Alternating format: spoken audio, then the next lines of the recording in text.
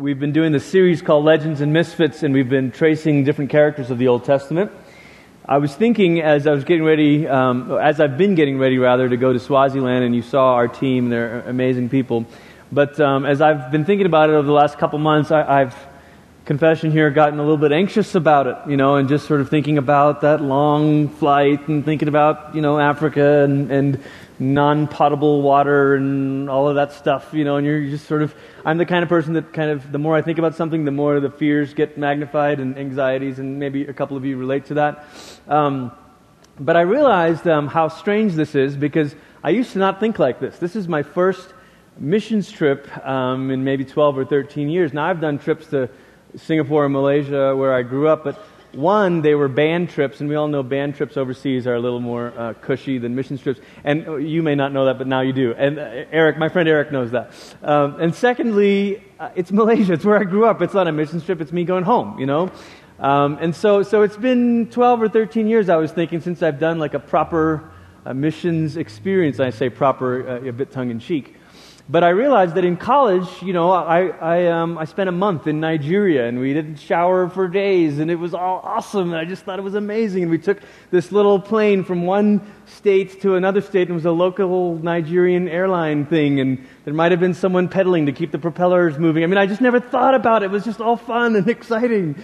And then even younger than that, growing up in Malaysia, our youth group would take missions trips from we lived in the peninsula part of Malaysia, which is quite a bit more urban, and then you have two states that are on the island of Borneo, which is quite a bit more rural. And we would take mission trips over there, and we'd sleep in those huts that are on stilts, and we'd on straw mats and all that stuff. And we just thought, this is the greatest thing ever. I wouldn't even think twice about it. And now here I am thinking about how long that flight over there is, and just and all this stuff. And I realize that this happens to us sometimes in life, where when we are younger, maybe, or when we have less, we are more free, and we kind of play loose, and we live with this incredible freedom, and there's almost a carefree generosity. You're just, yeah, sure, man. When you only make $100 a week or whatever, you're like, yeah, $10 for a pizza, sure, you can have it. And but a funny thing happens along the way as you get on in life. The more you have, as my father-in-law is fond of saying, the more stuff you have, the more stuff has you. And there's this thing that happens to us along the way, that you get more and you do more and you achieve more and you accomplish more, and then you kind of want to close in a little bit and hang on and grip, and just you're a little more scared about losing it. And maybe some of it's fine and normal and wisdom, and look, Glenn, you're married now, you got kids and all this stuff, and you got to think about that. That's all true. But there's a part of it where somewhere inside our own hearts, we begin to kind of get smaller on the inside, and our world kind of closes in, and we're not thinking about this and that, and we're just kind of shrinking in a little bit. All of you that are sports fans know that the worst thing a team could do is play not to lose. Play like you're trying not to lose. The best thing for a sports team to do is play like you got nothing to lose, right? Like when we were playing the Steelers in the wild card game, it was like, yeah, we got nothing to lose. Nobody expects us to be here. We could do something crazy like pass the ball on first down, Just crazy stuff like that. And you take risks because you just kind of feel like you can't lose. Well, the truth is, probably we all sort of feel like, I want to live that way. I want to live with this outward expanding heart of love, and not this life that kind of closes in and becomes protectionistic or isolationist and smaller and smaller. We don't want to live like that. But what is it about life that makes us get that way? What is it about maybe growing older, maybe not just growing older, maybe just life in general, that makes us kind of close in our world instead of expanding out our world? The story that we're going to pick up tonight is actually two different moments in David's life, and he goes through something quite like this. We're going to look at a young David in 2 Samuel 6, younger David who just become king, whose heart is free and open and generous and lavish. And then we're going to see a David later in life who begins to grasp and take, and the world becomes a bit smaller for him. But turn with me to 2 Samuel chapter 6. The backdrop here is, David's just become king, and even though there was Saul who was who was king before him, David does something to the monarchy in Israel that's more significant. He's uniting the tribes together, and there's a more cohesiveness that's beginning. And moreover, you don't just have a monarchy, you have what David believes or is going to be a dynasty, what God has promised him, a house that will rule forever.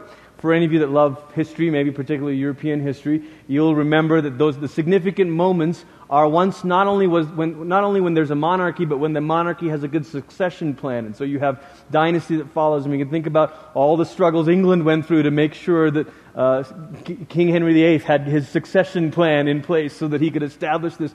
You think about before that, Charlemagne, and you could name the different situations where when they consolidated rule and then established succession, this was what sort of ushered in a golden age. Well, this is the beginning of Israel's golden age. So when you're reading the story, the storyteller is telling us the backdrop of how Israel's golden age begins.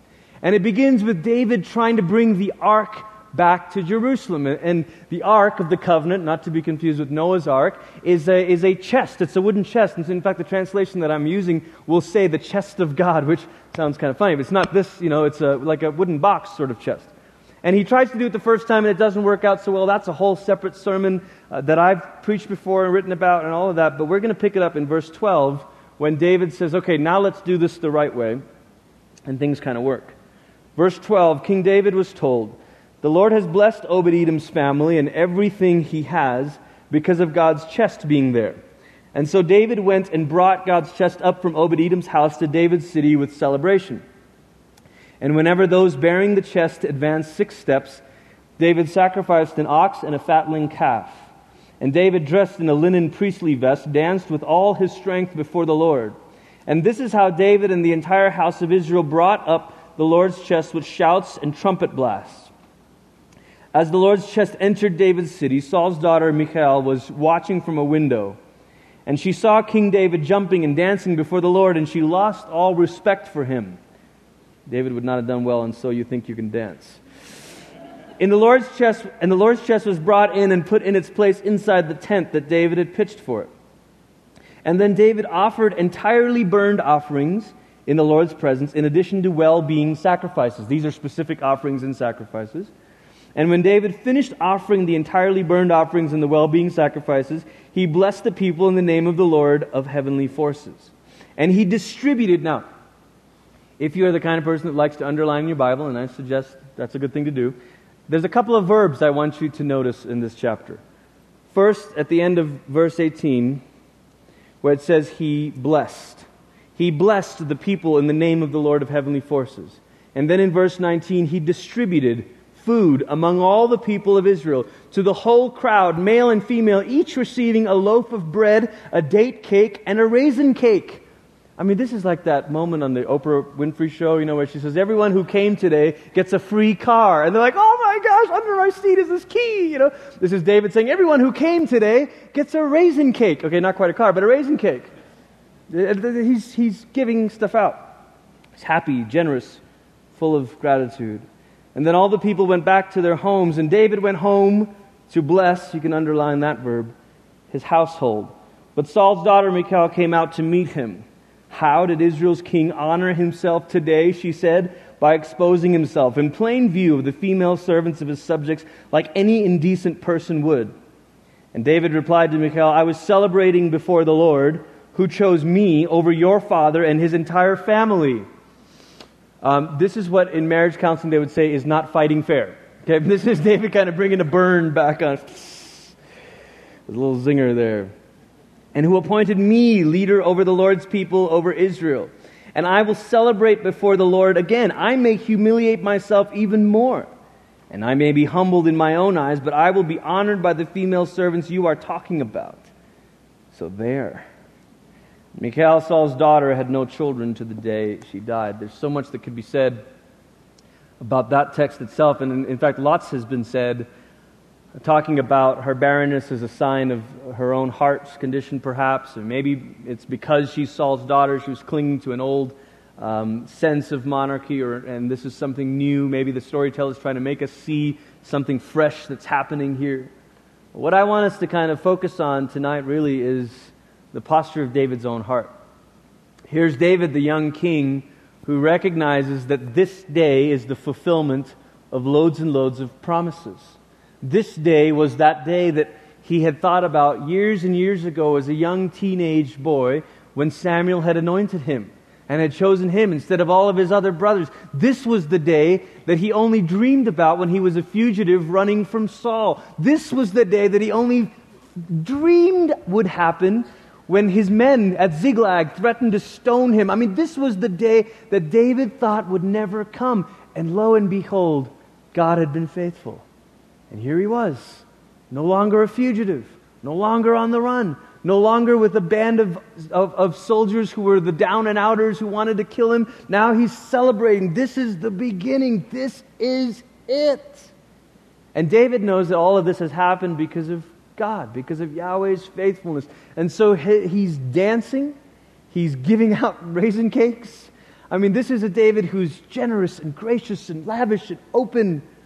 A David who understands the lavishness of God and responds in a similar way. But a funny thing happens to David along the way. He begins to lose that. He begins to become this guy who closes in upon himself. And a few chapters later, in chapter 11, verse 1. Now in the spring when kings go off to war, I love that. It's a good storytelling. This is the narrator saying, I just want you to pay attention. In the time of year when kings go off to war, the great King David did not. When you think about David's story, there are two names that you think of. One is Goliath and the other is Bathsheba. Both people represent incredible times of testing for David. Young David, when he's facing Goliath, runs to the battle. Older David has retreated from the battle for whatever reason, decided he didn't need to go. Kings were supposed to, according to Israel's way, were supposed to lead the way in battle. No, stay back. Whatever the case, this is a David who's taking it easy. And David sent Joab along with his servants and all the Israelites, and they destroyed the Ammonites, attacking the city of Rabbah. But David remained in Jerusalem. One evening, David got up from his couch and was pacing back and forth on the roof of the palace. And from the roof, and here again, if you're an underliner, underline these verbs. And from the roof he saw a woman bathing, and the woman was very beautiful. And David sent someone and inquired about the woman, and the report came back, isn't this Eliam's daughter, Bathsheba, the wife of Uriah the Hittite?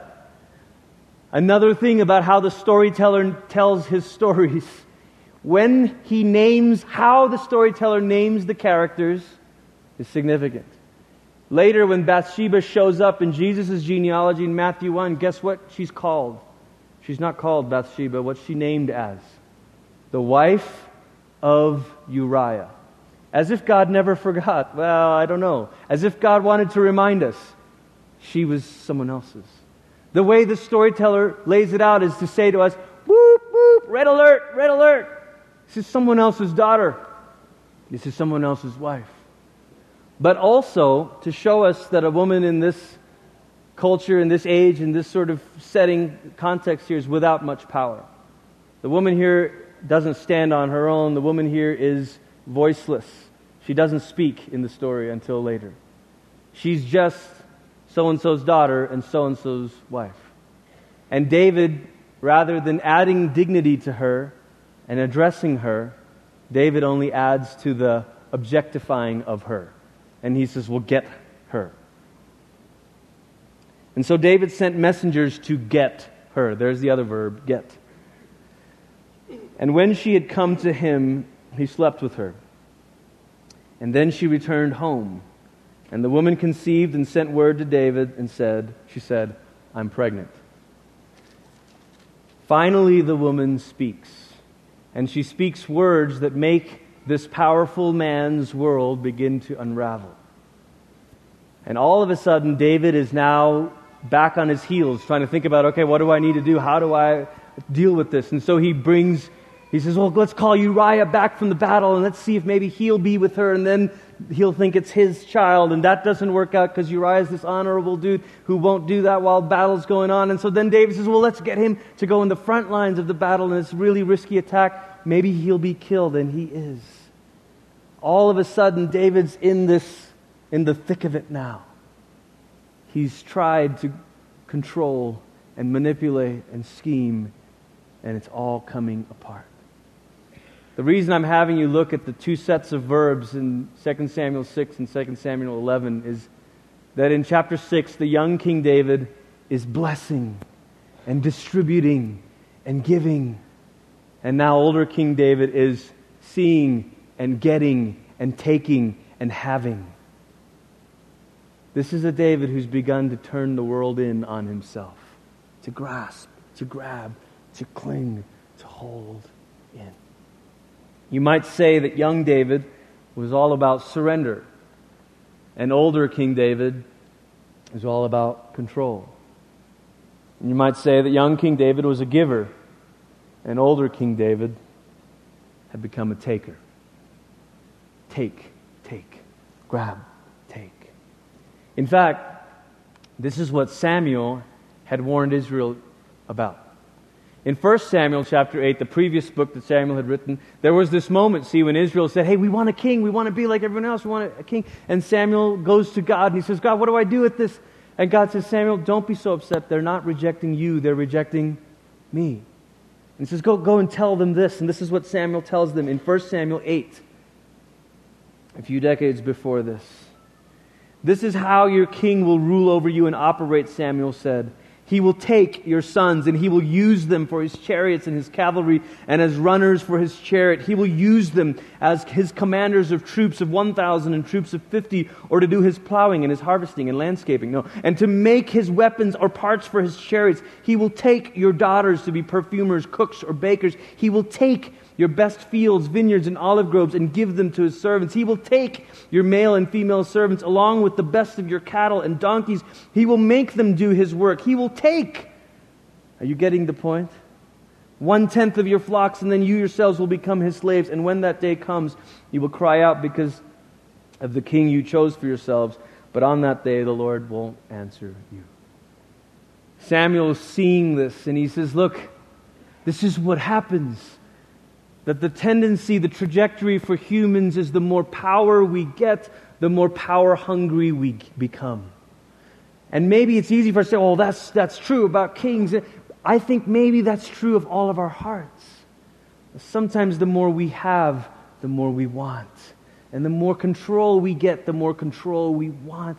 And all of a sudden, as life goes on, we should be becoming more and more free and more outward. And instead, we've become more and more closed in.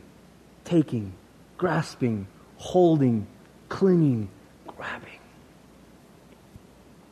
Kind of reminds me a little bit of Lord of the Rings, the backstory of how Gollum becomes Gollum. He's got this ring of power, one ring to rule them all.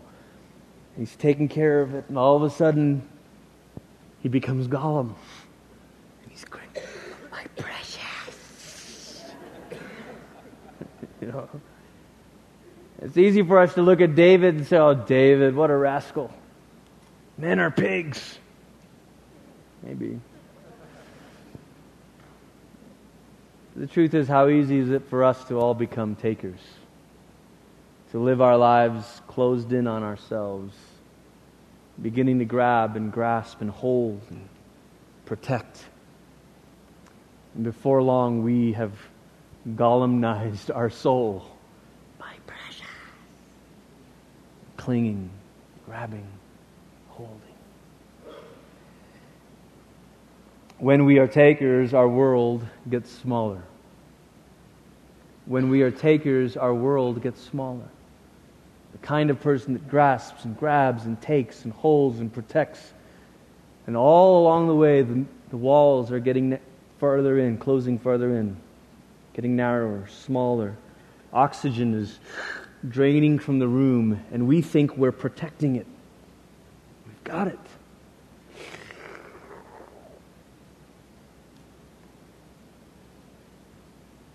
I don't know why this happened for David, but I know why it happens for us. Many times it's because the longer you go on in life, the more you get hurt, the more you get disappointed, the more you are violated, the more you're wounded. And so it's easy to kind of start to think, hey, listen, man, if I don't take care of myself, who will? And so people say it to us. Look, man, you got to look out for yourself, because if you don't do it, nobody's going to look out for you. Oh, all right, yeah, I got to get what I need. And something happens along the way where we start to believe this voice or this line that's really a lie in our head that says, look, hey, if you don't do this, then it won't happen. Or whatever else you could fill in that blank. If I don't, ... then it won't, ... And so if I don't make sure this, then it won't, ... And if I don't, and all along the way it's control, grasp, control. You ever notice that the fruit of the Spirit is self-control? There's nothing connected to the Spirit that's about others' control. What a bummer, huh?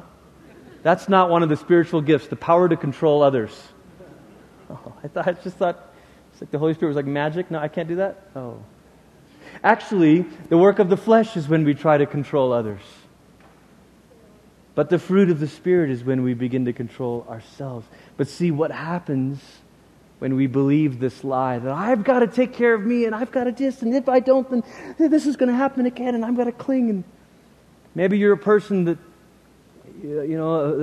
a parent that you feel like, look, all my time is spent for the kids and for someone else, and I'm laying down my life and I'm doing this and I'm doing this and I'm doing this, and it's just, I just need this for myself. And certainly there are moments where we've got to replenish ourselves and take Sabbaths, and all that stuff is beautiful and right and good. But there's this line that we cross where all of a sudden we react almost maybe passive-aggressively and say, okay, fine, I'm done serving people. I'm done. I've got to take care of me and I'm me. But the lie about that is when you live that way, the world gets smaller, not bigger. The more you cling, the less you have. The more you grasp, the less you get. It just sort of works that way. Well, if we're honest, none of us would say we want to live that way. So, well, I don't want to live that way. I don't want to do that. I want to live like a taker. So what do? Oh, well, it's simple, right? It's just you got to be a giver then, right? Isn't that the answer? Isn't that the flip side here? Give us the answer. Is that it? If only it were that easy, eh? If only it was so simple as to say, well, just, hey. But selfishness is like a virus in our veins. It's this infection in our system that makes us shrivel up. And so it doesn't do any good to say, well, just be better. I don't know how. I think that the cure, the antidote for this is a heart that begins to worship. Because worship makes you see Christ. It makes you see a Father in heaven who's gracious and generous and lavish, who cares. When we are worshipers, the world gets wider or bigger. It begins to expand. And when I say this phrase, worshiper, I don't mean like, okay, well, so next Sunday you need to come and you need a pogo stick jump. And, maybe. That might be good for some of you. Let's take a step out. Maybe. But what I'm really talking about is a posture of your heart that begins to become aware of all the goodness that God has poured out for us. Yesterday, our kids were kind of playing, and we have 3 kids. We have a 4th on the way, and our girls are 7, 5. And then our son is 2, and all our kids are wonderful and present unique challenges. It's just the way kids are, right? And Nora, our 5-year-old, she is creative and sweet and all of this stuff. But Holly and I are aware that as the middle child, there's sometimes that she feels the need to work a little harder to get us to pay attention. And Jonas is just at the age now where he just wants to get in the mix and play with them. And when I say get in the mix, I mean like hitting them. And this is just what he does. Is he's a guy, he's a boy, you know. He wants, so he'll bring his little Tonka trucks and like roll it over their stuff, and they're trying to play or do dolls or something, you know. And so yesterday I'm sitting in the living room, and I know Jonas and Nora are playing in the other room, and I hear Jonas start to scream. And I know what's happening. Something's happening. Nora's doing something to him, but I know it's only because he's done something to her. And so I'm trying to figure out how we can help. And so I call her, hey, Nora, come in here. Come, let's talk. What's going on here? Come in here. Come in here. And after a while, she comes in. Hey, what's going on? Well, Jonas is driving his truck all over my paper, and I'm trying to color. It's okay. Yeah. So what'd you do? Well, I pushed his truck off. Okay, and is that why he was screaming? Well, no, I was trying to rip it out of his hands and move it away. Like, well, okay. Honey, do you think that's what, we should do? She's like, no, but he doesn't understand, please. Well, that's a good point, an astute point. Okay, carry on. No, just kidding. And I said, honey, what should you do when he's bothering you? So I should go get you a mom. And I asked her, I said, honey, do you know that if you call for Mom or I, that we'll come and help you? She says, yeah, Dad, I know. I said, do you know that if you ask for help, we'll help you? And I, in that moment, realized this is what God says to us. Do you believe that when you call that I hear you? Do you believe that when you cry out that I'm here? Or do you believe that you're on your own, that you've got to grasp and take and hold and fight and claw and grab, because if I don't, it won't? Or do you believe there's a God who cares? Is it possible that there's a Father who's gracious and generous? Is it possible that He is the Lord, abounding in compassion, full of mercy, slow to anger? Is it possible that our God is this good and gracious Father? I think worship makes our world bigger, not just because, worship is great, but because it makes us aware of God and His graciousness and His lavishness and His love that never ends and never fails. And so as we begin to turn our hearts toward Him, it says, okay, God, yes, you are. Yes, God, you are. God, I don't feel it. I don't say it, but I'm just going to... The heart slowly begins to... Oxygen fills it all of a sudden. And it gets a little bigger. And the coma that we've been living under, the coma of selfishness, all of a sudden we begin to wake up from. Because worship wakes us up from the coma and sickness of selfishness and makes us see there is a God, the Father Almighty, the maker of heaven and earth, Jesus the Son, who for us and for our salvation came down from heaven, the Holy Spirit, the Lord, the giver of life. And we begin to say, all right, God, I worship. Here you are. Here you are. Here you are.